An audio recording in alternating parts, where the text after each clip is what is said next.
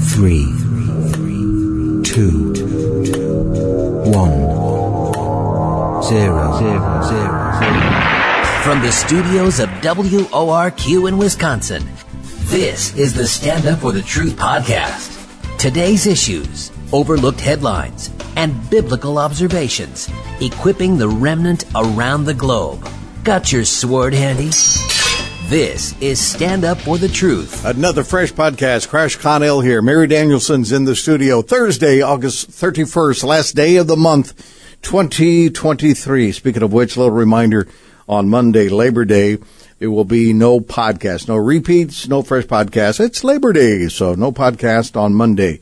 Also want to remind you to subscribe at Q90 FM Radio, the YouTube channel. Folks are really liking the video versions of this podcast. Good morning, Mary. Good morning. Happy Thursday, everyone. My guest today is author Katie Foth-Regner. She actually grew up in Green Bay, and we're going to take a look at her testimony, which I think is very unique in how she approached the claims of Jesus and his claims on her life. This is not just a testimony, but a reasoning, systematic search for the existence of God, and I believe it also has a lot of value for us as we seek to present truth to others in a powerful way. In other words, it's not only a testimony of, but a testimony to a God who can not only be found, but that he is a rewarder of those who diligently seek him, Hebrews 11:6. Also, 1 Peter 3:15 says that we are to be ready to give a defense to everyone who asks us for the reason that we have hope.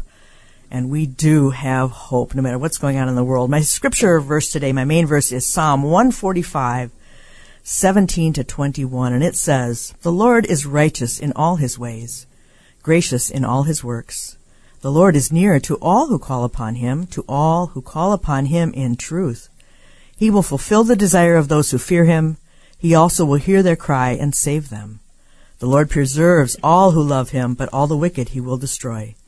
My mouth shall speak the praise of the Lord, and all flesh shall bless his holy name forever and ever." Lord, we ask this morning that you fill us with your grace and the power that we need to navigate this life. Help us to be sensitive to your Spirit for opportunities to share that hope that is within us. Help us, help others to see Jesus in us and to also desire your forgiveness and loving kindness. And we pray this morning for Katie for good health, continued wisdom in all of her labors for you, that you'd be uphold her, that you would uphold her in your strong hand and meet every need according to your riches.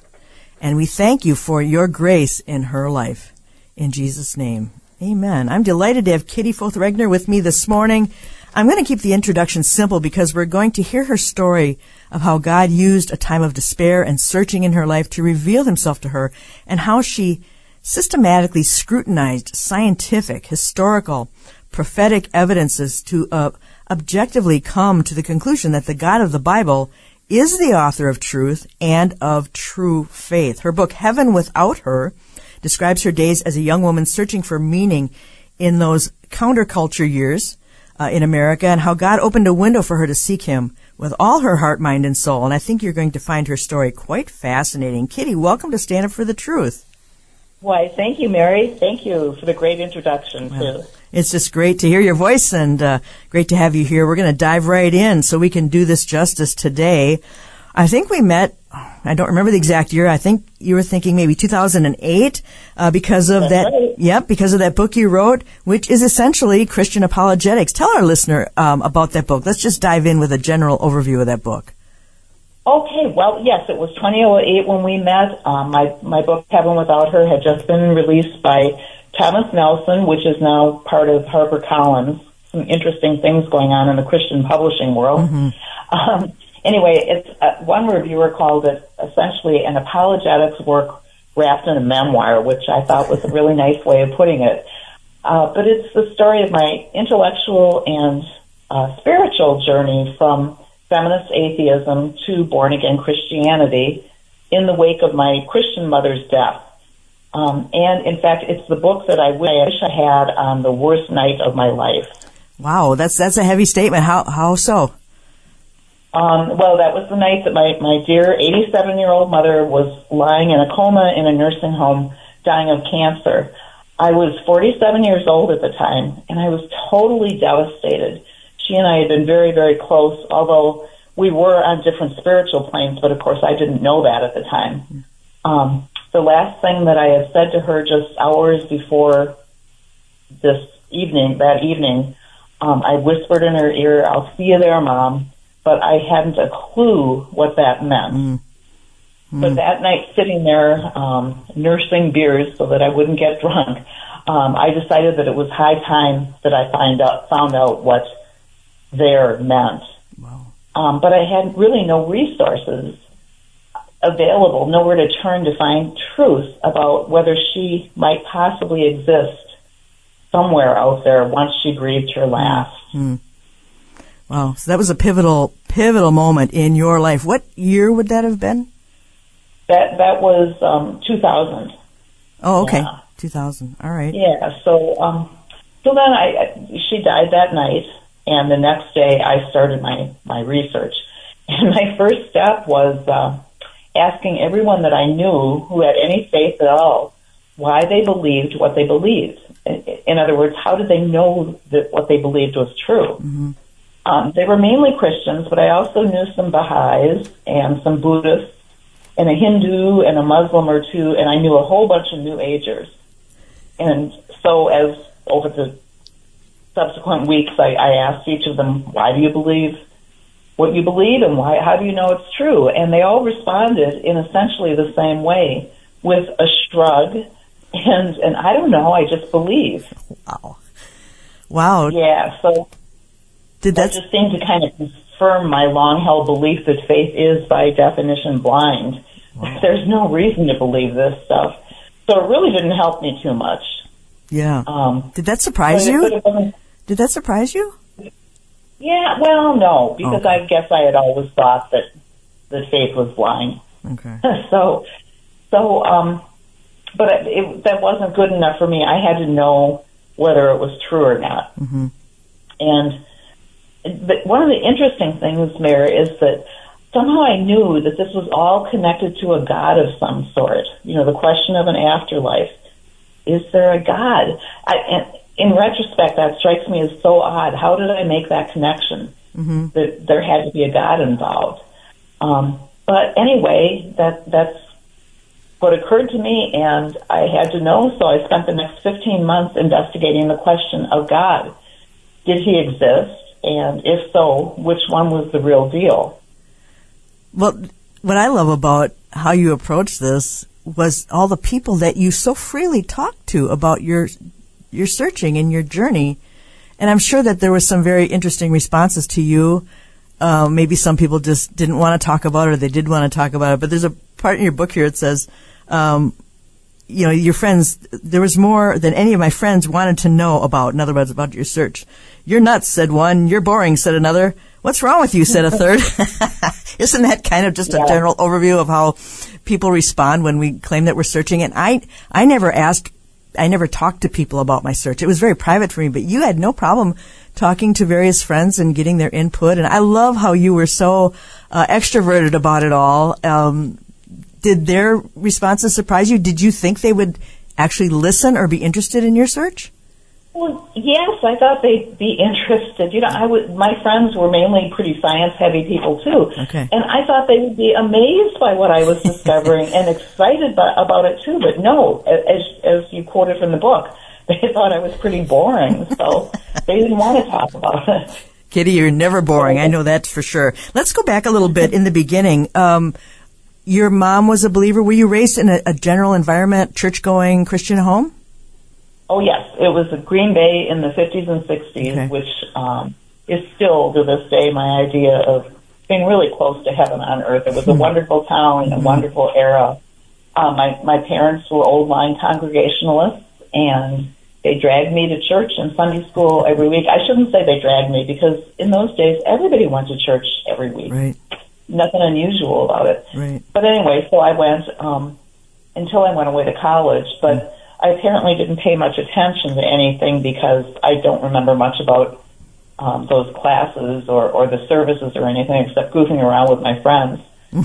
Yeah, right. But then two things happened that really sent me into this vast wasteland of atheism for the next 30 years.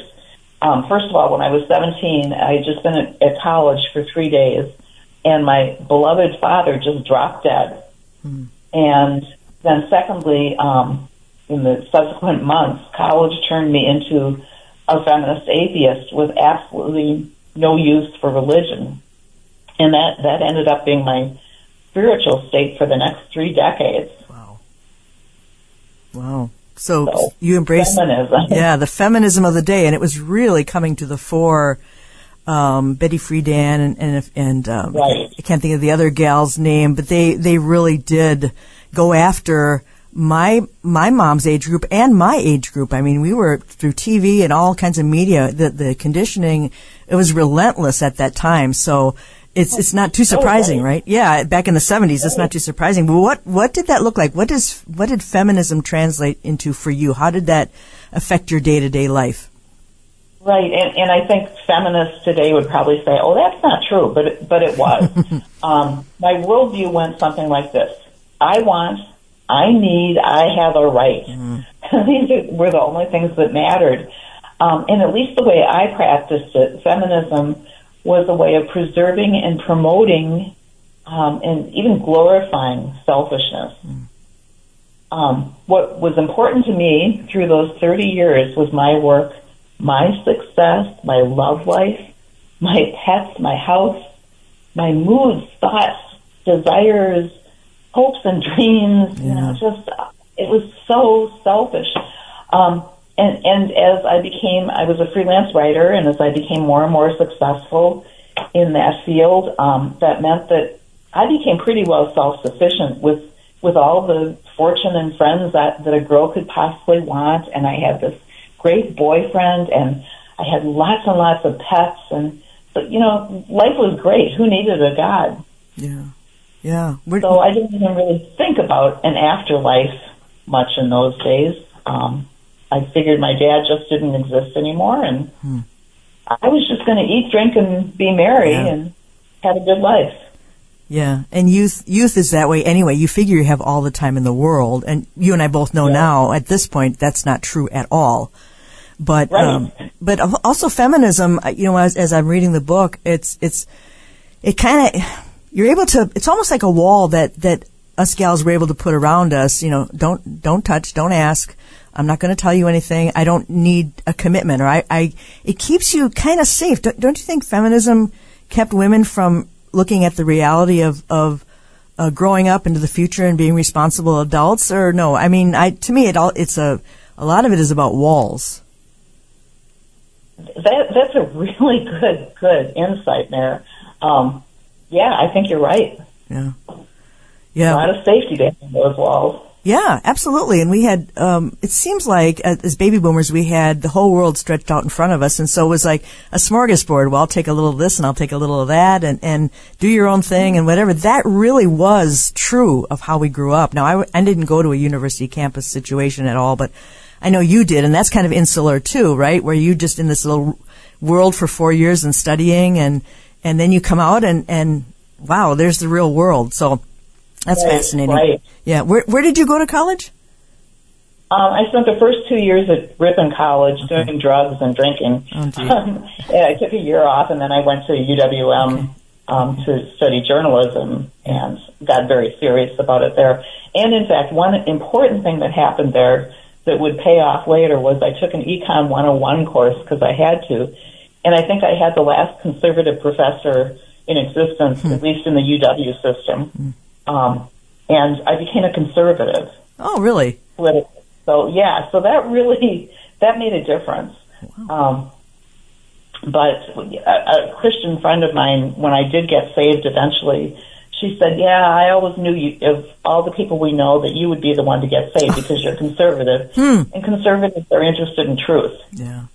So I thought that was pretty a good insight, and it's turned out to be true over the years. Well, that's a really interesting insight, too, with the political culture and climate in this country anyway, today. Right. Right. But you were an atheist and a feminist. And like you said, you didn't really think about, the end of your life at all. But what were your ideas about an afterlife during that particular time frame? Was that another kind of a cafeteria concept for you? Yeah, pretty much. It was, an afterlife was whatever I wanted it to be. Seriously, like we all got to choose our own afterlives or something, which meant whatever sounded good to me that day. But often, I was a big fan of Alice in Wonderland, and so often I envisioned heaven as something like Wonderland, with talking animals and kooky but really benign characters.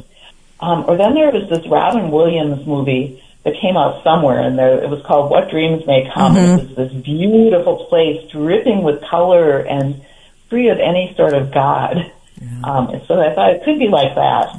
But either way, it was open only to good people, not Hitler, not Stalin, and probably not those very judgmental Christians either. Yeah, probably not. It was going to be a fun place. Yeah, right.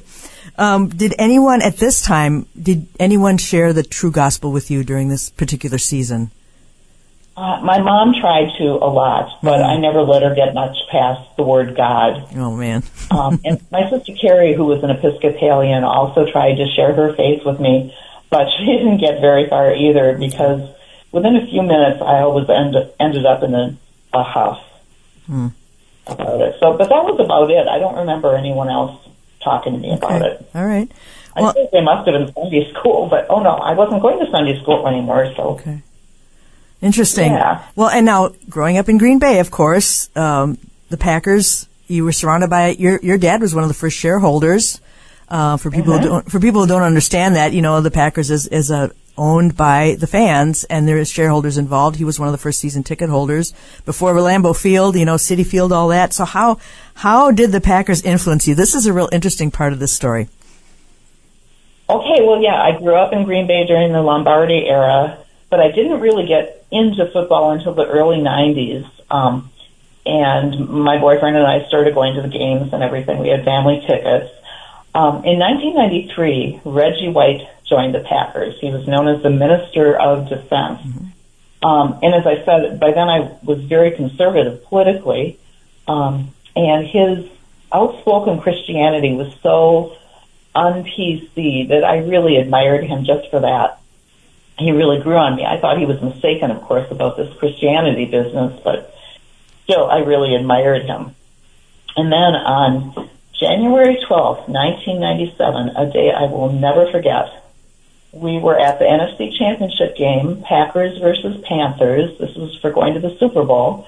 And all of a sudden, I believe it was in the second half, people have told me, on the Jumbotron, here comes Reggie White, apparently standing in street clothes, and he was singing a song that I don't know whether I'd ever heard before. I don't know how I could have avoided it, but it was Amazing Grace. And it was this transcendent moment. The 60-some thousand people who were in that stadium just disappeared, and it was Reggie White singing this song to me. It was just the most amazing moment.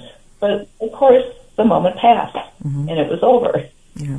And I kind of forgot about it. Wow, that's something you can look back on and say that the Holy Spirit was probably starting to work in your life, softening your heart a little bit, maybe? Do you think that's maybe what was going on? Yeah? I think so, yeah. I can't wait to meet Reggie White someday. Yeah. What a neat sure guy. I wasn't the only one who was impacted by his testimony. Yeah, I'm sure you're right about that.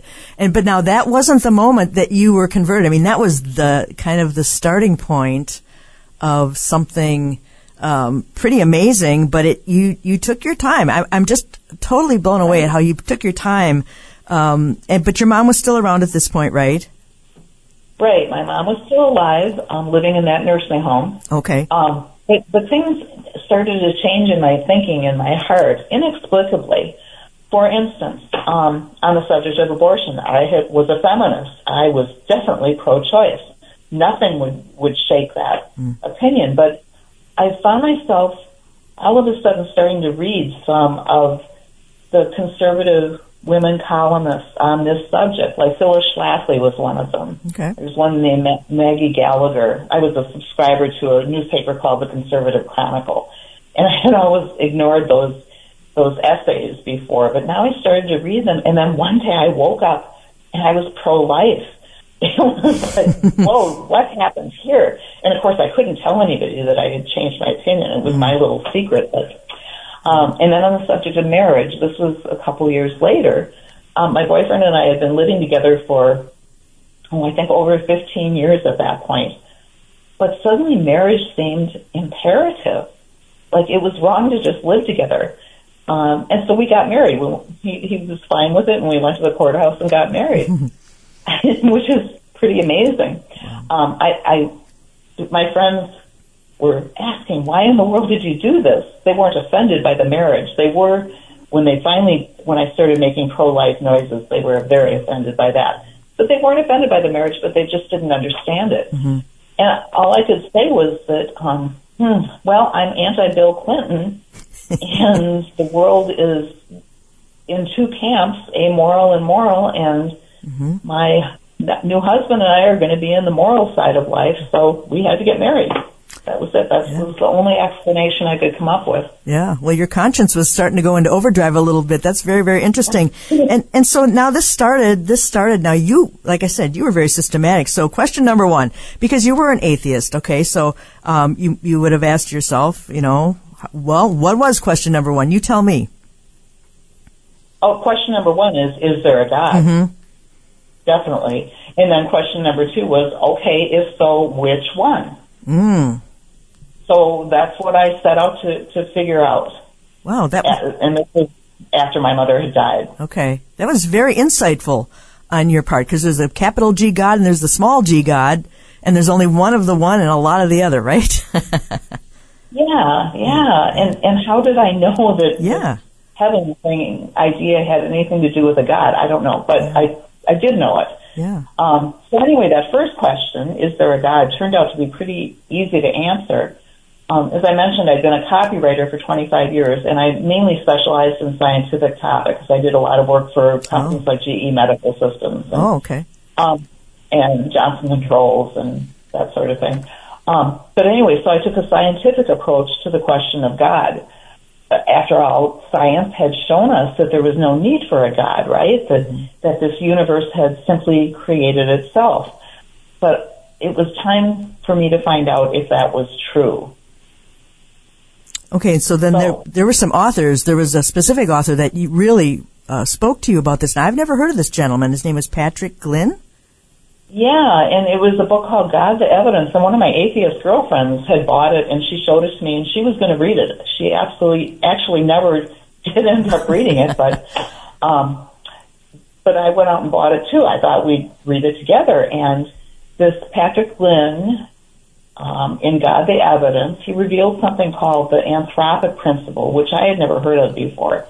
It's the fact that every variable in the universe is set precisely to support life on Earth.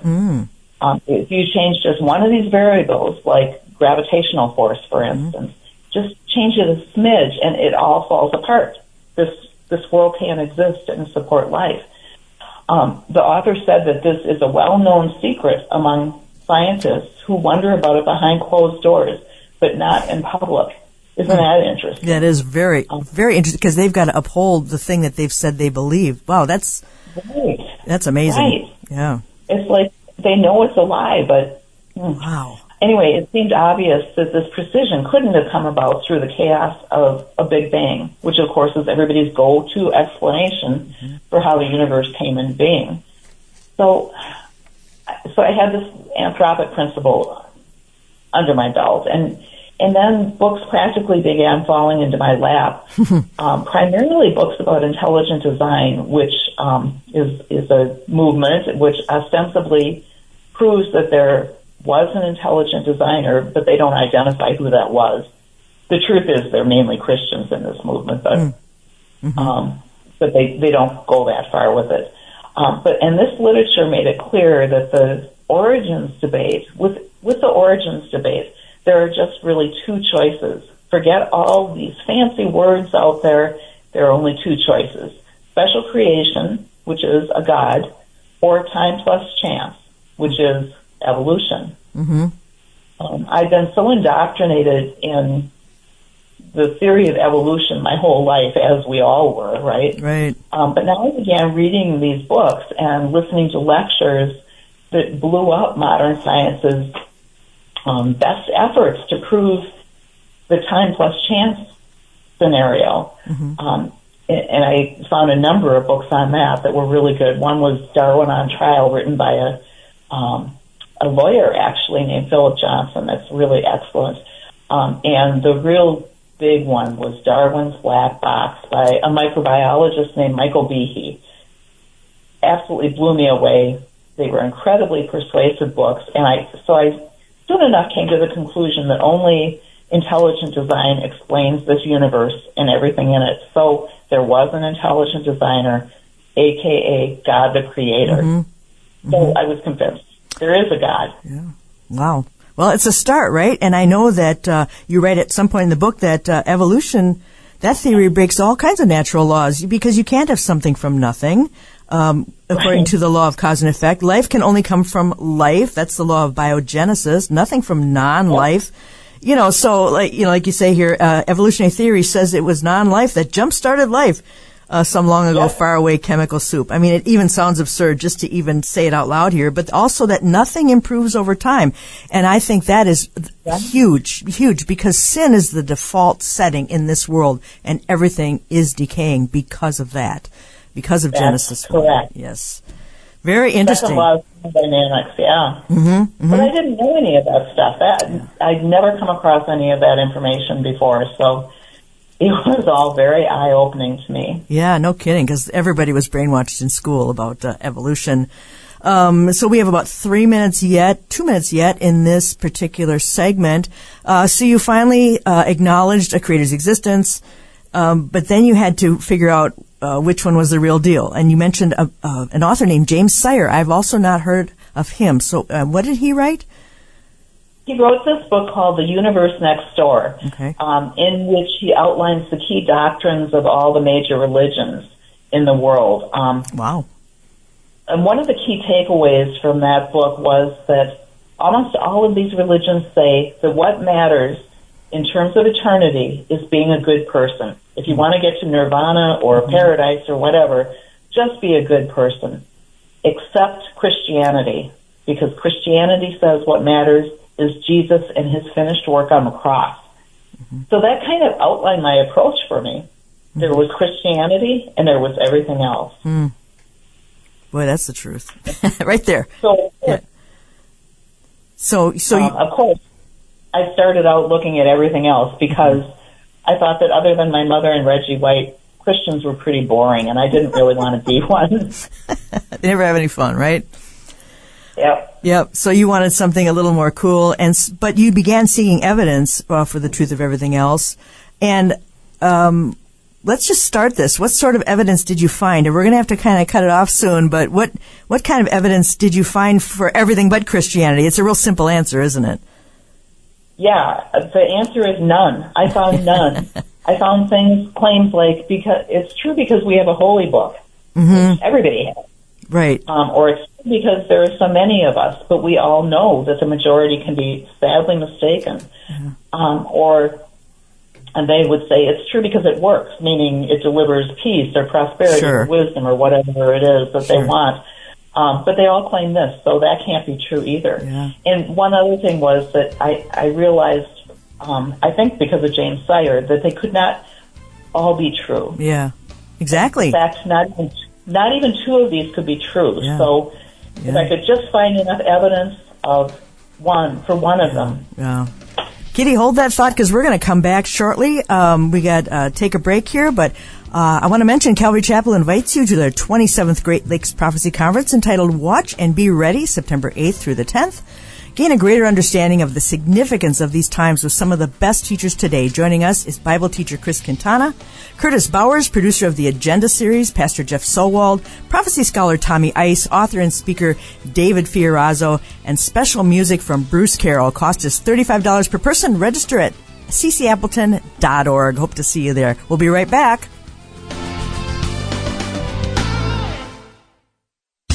Your prayers and ongoing financial support keep our Truth at Any Cost mission strong.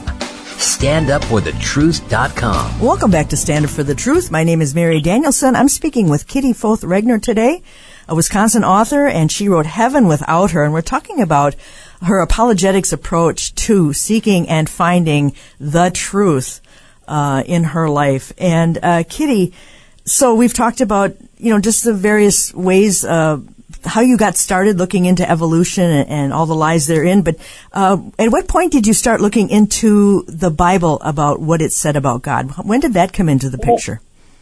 I make it sound a lot more straightforward and chronological than it was. But I started, I joined a church. I would have joined a mosque if there had been one around here just in case. I would have joined a Hindu temple, all of that sort of thing. They didn't exist around here then.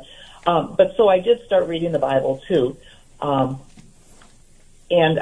important, I started reading articles and books about the Bible, focusing especially on its scientific statements.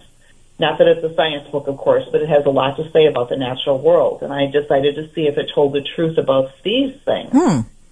So that was where the real surprising stuff came in. I was just astounded by what I learned. It turns out that the Bible contains dozens, probably scores of scientific facts that its writers could not possibly have known 2,000 or 3,000 years ago when they were writing it, not without some sort of divine revelation. For example, the fact that the ocean floors have springs and valleys and mountains. These things were revealed in the books of Job and Jonah, but they were not discovered by secular science until the 1800s. Or this is a good one, the fact that circumcision was precisely prescribed in Leviticus for the 8th day of life. And it turns out that this is the day that the blood clotting reaches its peak in human life. What a coincidence that is. Or it describes the water cycle, which was not discovered until much centuries later. Or the fact that God hung the earth on nothing, which the book of Job tells us. It's suspended in space. It's not sitting in the back of a turtle. Or the fact that the sun has its own orbit. That is in Psalm 19 by King David.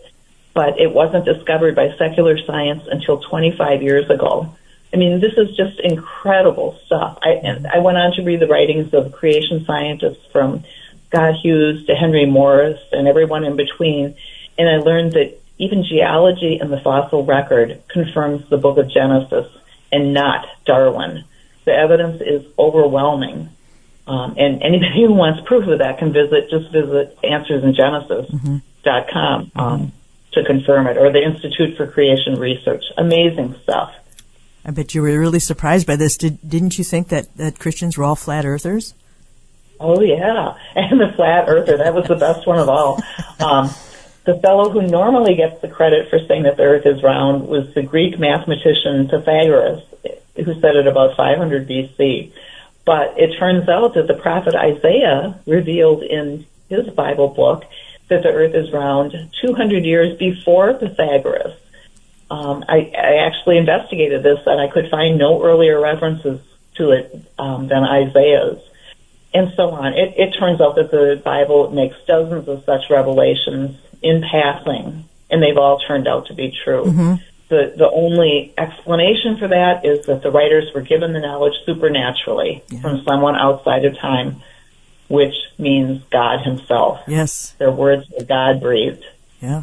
Well, and I read Psalm 19. When I read Psalm 19, even, the rest of it, and it talks about day unto day utters speech, night unto night reveals knowledge. In other words, looking up at the sky, there's no speech or language where their voice is not heard. In other words, everybody understands creation. And it says their line has gone out through all the earth. So we're talking about orbits here. He has a tabernacle for the sun. I mean, to me, Psalm 19 is full of meditation-friendly verses that tell us more and more about the God who made the stars. He calls them all by name. Just incredible things. I think maybe I interrupted you. Was there something else you wanted to say about this particular line of reasoning? Oh, no, just that it got me 90% of the way there to believing that the Bible is absolute truth. Oh. But that wasn't enough. I wanted to be 100% sure. Yes, and you should, right? But what was the thing that tipped you towards that 100%? That was definitely fulfilled prophecy. Mm-hmm. I had been a history minor in college, focusing on especially modern European and German and Russian and American history. And one of the things that really struck me as I was investigating the Bible was that we had never been taught anything about Israel, the most important thing in the 20th century, and it never was even mentioned in my history classes. So the prophecies about Israel really got my attention, and I read and read and read a lot about this. There were dozens of them. As the Bible foretold that the citizens of Israel would be scattered worldwide, and that happened in the first century A.D., thanks to the Roman Empire. The Bible also says that they would then return to the land, and that began happening in the 19th century. And it says that the nation of Israel would then be reborn, complete with her original language and currency, and that happened in May of 1948. Whereupon the surrounding nations attacked her brutally, just as the Bible said that they would. But the nation of Israel would survive, would have strength many times its numbers, according to the book of Leviticus. And I actually did the math on that, and it was 20-1, and that's just what the Bible says. Wow. So Israel's victory and her survival since then are nothing short of miraculous. Mm-hmm. So that got me 100% there. The Bible is true. Wow, that's really cool, because prophecy it's the history of the future, and it proves that there's a God outside of time, and 100% of what he says will come true. Now, did that actually help you understand or believe that the whole rest of the Bible was a cohesive unit? Because it's about Israel, right? The whole Old Testament. Right? Did that help you understand the Bible a little bit better even? I think so. And it helped me conclude that the Bible was true from cover to cover. Mm-hmm. That if I could trust all of these things about science and prophecy, then I could trust what it said about salvation. Yeah. And that we can trust the Bible as God's word specifically, and as it that it reveals the ultimate truth about where we came from and what we're doing here and where we're going. Mm-hmm. So then when I finally read the Bible for myself cover to cover, I began understanding what the gospel is, that is the good news, that we're saved for all eternity, not by good works, but by God's grace alone, through our faith in Jesus. That what matters is not trying to bury our sin in good works or sacraments, but trusting in the Saviors who have paid their penalty in full on the cross. And I learned that our responsibility in this equation is to repent and trust in Jesus, period. Mm-hmm. And I also learned that this is the only way to heaven, which was the final answer to the question I had set out to explore in the wake of my mom's death. Mm. It had only taken me about 15 months to get there. But I was sure of it. It wasn't just believing for the sake of believing. Yeah. Well, that's important. And I'm amazed that you've actually found the time to study prophecy, too, which is a fairly large subject that takes a while to master. But once you got saved now, you had this great foundation of apologetics and understanding, knowing that you know what you know.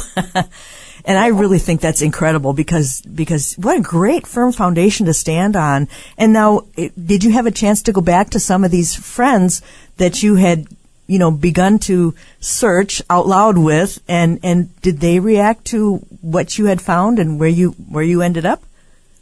Oh, they reacted all right. I can't say that even one of them appreciated anything that I had to say. Really? I actually lost quite a few friends over it. It would have been okay if I just said, well, I become a Christian and I'm going to some church or something, mm-hmm. but I wanted them to believe the same thing I did. Yeah. And that was very offensive to them. Mm-hmm. So, yeah.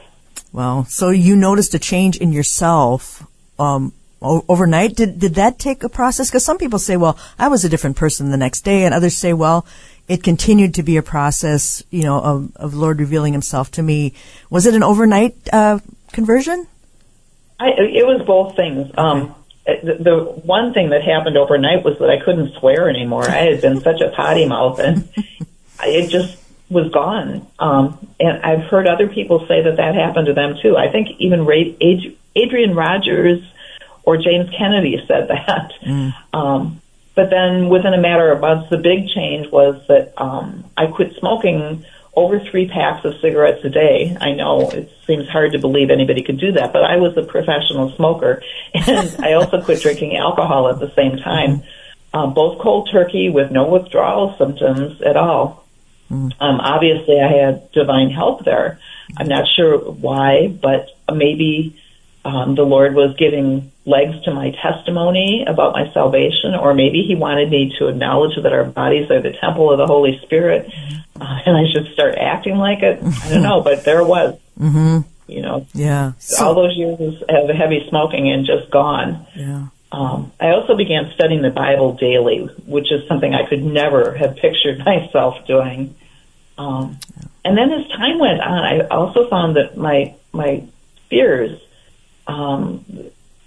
over things like finances and the world's approval and my health and even death, they started diminishing anyway. They didn't disappear completely, but they were definitely on the wane, which was pretty amazing. And perhaps most important, of course, I had complete confidence that heaven awaits, that the best is really yet to come, no matter how bad things may get here. Yeah, and that you'll see your family again, you'll see your parents again, and we do have a blessed hope. We oftentimes, we'll watch the news or whatever, and it is an instant downer. I mean, it really is, and you have to really guard your heart and mind so whatsoever is true and praiseworthy, that we think on those things. But nevertheless, here we are in this world. We're still here for a reason, and so then you decided you wanted to write the book. How long did it take before you decided to jump into Heaven Without Her? Well, actually, I had started outlining what I was learning from the beginning, so that I would have dinner or lunch with these girlfriends of mine, these atheist girlfriends, and I would tell them what I was discovering. And, of course, they shut me down. But it sort of formed a good basis for writing the book, for presenting the evidence anyway. My whole goal was to help unbelievers like I had been to see that we actually can know the truth about God and heaven and hell. But I also wanted to help all those Christians who just believe without knowing why they believe. I wanted them to see that there's good reason for our faith and equip them to share these reasons with a very skeptical world. And you quoted 1 Peter 3:15 before. We're instructed always to be ready to give a defense for our faith and to give a reason for the hope that is in us. So that's what Heaven Without Her is about. It's my prayer that it is helping some Christians to do just that. Yeah, absolutely. I mean, it's a great apologetics primer. That word defense is apologia, so we're all called to be apologists, aren't we? I mean, it's something that, and I think getting a hold of some good books is a really good way to do it. You've got quite a bibliography in the back of this book, and you mention a lot of authors, including the gentleman we talked about, Patrick Glynn, James W. Sire, and I had not heard of them. I'm going to look them up. You mentioned Dave Hunt and Randall Price. You also mentioned a gal, A.S.A. Jones. Now, who is that?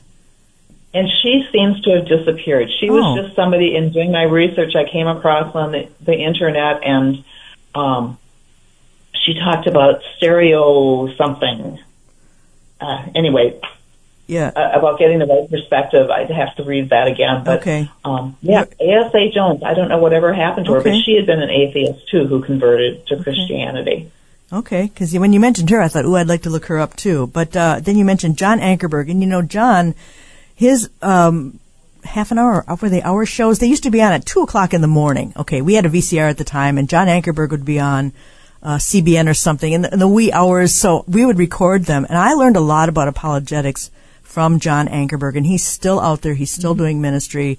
And he'd have Dave Hunt on, and they'd talk about Mormonism and Jehovah's Witnesses and talk about sharpening your faith. I owe a lot to John Ankerberg, so bless his heart. And then who else? Now, what books would you recommend out of this entire bibliography? You have a lot of books, and the Christian publishing industry, you and I both know that there's a lot of compromise there. There's a lot of stuff that isn't worth your time. What is worth our time, Kitty, in this realm? Okay, well, as you mentioned, James Sire's The Universe Next Door would be probably the first book I would recommend. This is all after the Bible, of course, and I would recommend people get a good study Bible. Life Application Series is really excellent, I think. Zondervan's New American Standard Study Bible is excellent, too. Okay, so then Universe Next Door, and then after that, maybe a book like Josh McDowell's New Evidence That Demands a Verdict. Okay. He answers the most common questions that skeptics raise, which is great when you're a skeptic. One of my favorite books is Henry Morris's Long War Against God. He describes the history of Satan's war on the truth. Just love that book. And then maybe a final one for a must-read is Nancy Pearcey's book, Total Truth. It is phenomenal. She shows how Christianity is not just religious truth, but it is truth with a capital T. But I'd say that most of the books in my bibliography are excellent. Okay. And there are descriptions there to help the reader decide which direction to take. Yeah, you've got real classics here, too. Every Prophecy of the Bible by Walvoord. The Genesis Flood by John Whitcomb. Hard to believe the high cost and infinite value of following Jesus. Wow, there's just so many here. How to Give Away Your Faith, Paul Little. The Indestructible Book. I think that's a video series, too. It is. Yeah. It is. The video series and the book are by the same guy who died some years ago, Bob Conley, I think his name is. Okay. And, absolutely incredible.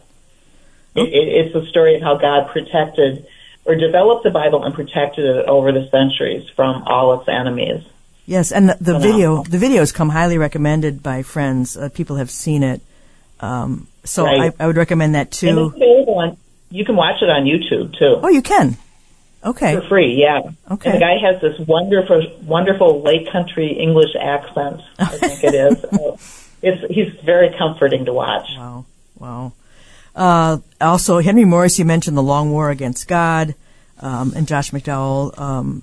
He's got another one called The New Tolerance. Occult Invasion, Dave Hunt and T.A. McMahon. Yes. I learned a lot from Dave Hunt over the years. And so there are many here. Highly recommend not only reading the book, but also looking at the bibliography. We might find some treasures there that are helpful. Now, next week, we actually have a gentleman on a stand-up, J. Warner Wallace, Cold Case Christianity, a homicide detective investigates the claims of the Gospels. He's going to be on Tuesday. And that's really good. It is. The books are fantastic. There's also study guides, but I love the way he looks at the evidence and comes to the conclusions. I highly recommend J. Warner Wallace, and also he's going to be on Tuesday. Okay. So yes, you've been busy doing some other things as far as other books. Have you written any actually other full books lately? And then you also have a nursing home ministry. So tell us about any books that you have or are in the works, and then that nursing home ministry. Okay. Well, I recently did a full edit on a memoir called A Prisoner's Pardon by C.C. Sky. It demonstrates that the only solution to shutting down the revolving door of recidivism in our prisons is the inner transformation that results from faith in Christ. That's really an excellent book, I think. And I'm currently working on a biography of a Christian woman and human trafficking warrior whose story needs to be told. That's all I'll say about it right now, except that I never realized how difficult it would be to write a biography. And then in the meantime, in 2017, I think it was, I published a Christian novel called The Song of Sadie Sparrow. It's set in an idyllic nursing home, and it's about the relationship between three women, an elderly professing Christian, a middle-aged atheist, and a young born-again Christian, and it's about their impacts on each other. It's a story that's dear to my heart because it's based in large part on my experience as a nursing home volunteer since my mother died, so over 23 years now. I volunteer at the home where she lived and died. And, so it's a great ministry it turned out to be. Actually, when I first started going there, it was just because I couldn't handle not being there. So I just started volunteering right away. But then as I came to Christ, it became more of a ministry because I saw that so many of these dear people had not yet walked through the narrow gate to eternal life, even though many of them were very, very religious. So it started out with visits, just sitting down and talking with people. Yeah. But then those visits evolved into a ministry designed to help them understand and embrace the gospel. And then that evolved into some more formal activities. For instance, with the help of some other volunteers, including just a terrific lay preacher, we put on a monthly Christian music hour for the residents and their families. We did that for 20 years. And then more recently, a couple of us conducted a weekly Bible study. COVID put an end to all these special activities, as you can imagine. Yeah. The CDC was very hard on nursing homes and still is. We just took off the masks a couple weeks ago, believe it or not. But in a couple weeks, Lord willing, we are going to be restarting our weekly Bible study at this nursing home. So wow, well, I'm really that's excited great about that. Well, it was grievous, I think, to all of us how hard the nursing homes were hit, and there was just a lot of sad outcomes there. I think a lot of us are scratching our heads over that. A lot of families never quite got over what happened there. And, you know, here's such a great ministry opportunity of people who, this is their last stop in life. Right. And they've had their full life. They are on the cusp of eternity. Yeah. Yes, they are on the threshold of eternity, and I don't know if nursing home ministries are at the forefront of a lot of people's minds, but maybe there's somebody listening who is praying about that sort of thing and who can offer that final bit of hope before these people go into eternity, which is a very serious thing. Now, were you able to? Are you able to share openly about your faith with these older residents, and how is that taken? Yeah. Yes. So far, I was reprimanded a couple times by people who complained about me, but other than that. And I don't know for sure that anybody has been saved. However, one of the women who's been helping me out with this has been an absolute bulldog for the gospel. And I know that there are at least 2 women that she called on who are now in heaven because of her efforts. Wow. And then we're kind of running out of time, aren't we? Well, go ahead, because we have a couple minutes yet. I'm going to get some closing thoughts from you also. But how would a person go about? I mean, you can just volunteer at nursing homes, right? Even if you don't feel led to a full-time ministry, right? How can people go about getting into that so that they can help these people understand that eternity is long? Right, absolutely. You can get started by just calling the activities director at a nursing home that you would like to visit and offering your services.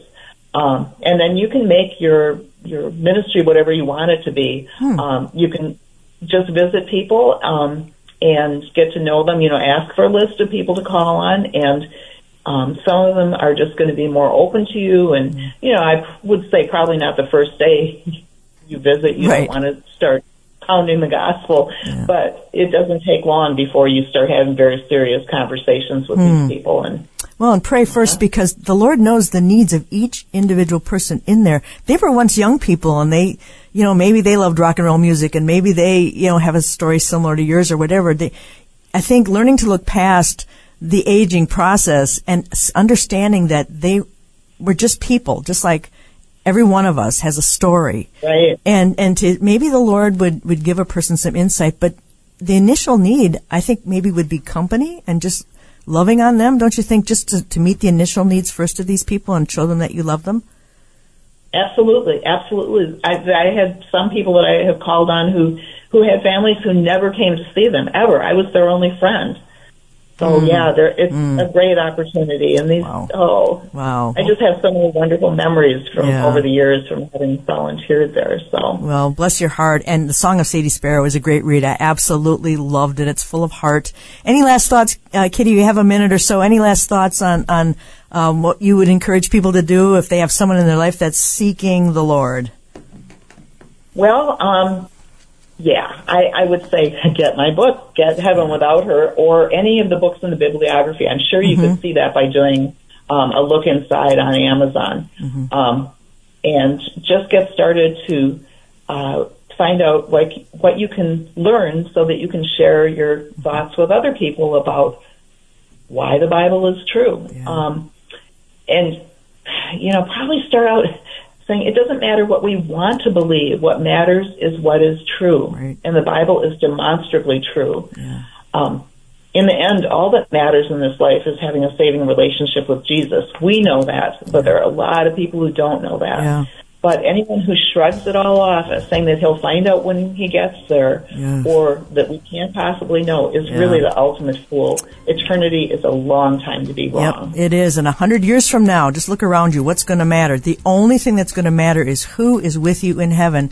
We need that heavenly perspective. We need to have eternity on the front burner. Kitty Foth-Regner, thank you so much. Your book, Heaven Without Her, I couldn't put it down. I read it again, and I absolutely loved it. Thank you so much, dear. Hope to get together with you sometime soon. All right, God bless. Wow, so what a great testimony she has, and all these great resources. I highly recommend them if you're looking to find evidence for the faith and spread it around. Therefore, my beloved brethren, be steadfast, immovable, always abounding in the work of the Lord, knowing that your labor is not in vain in the Lord. Have a great day on purpose.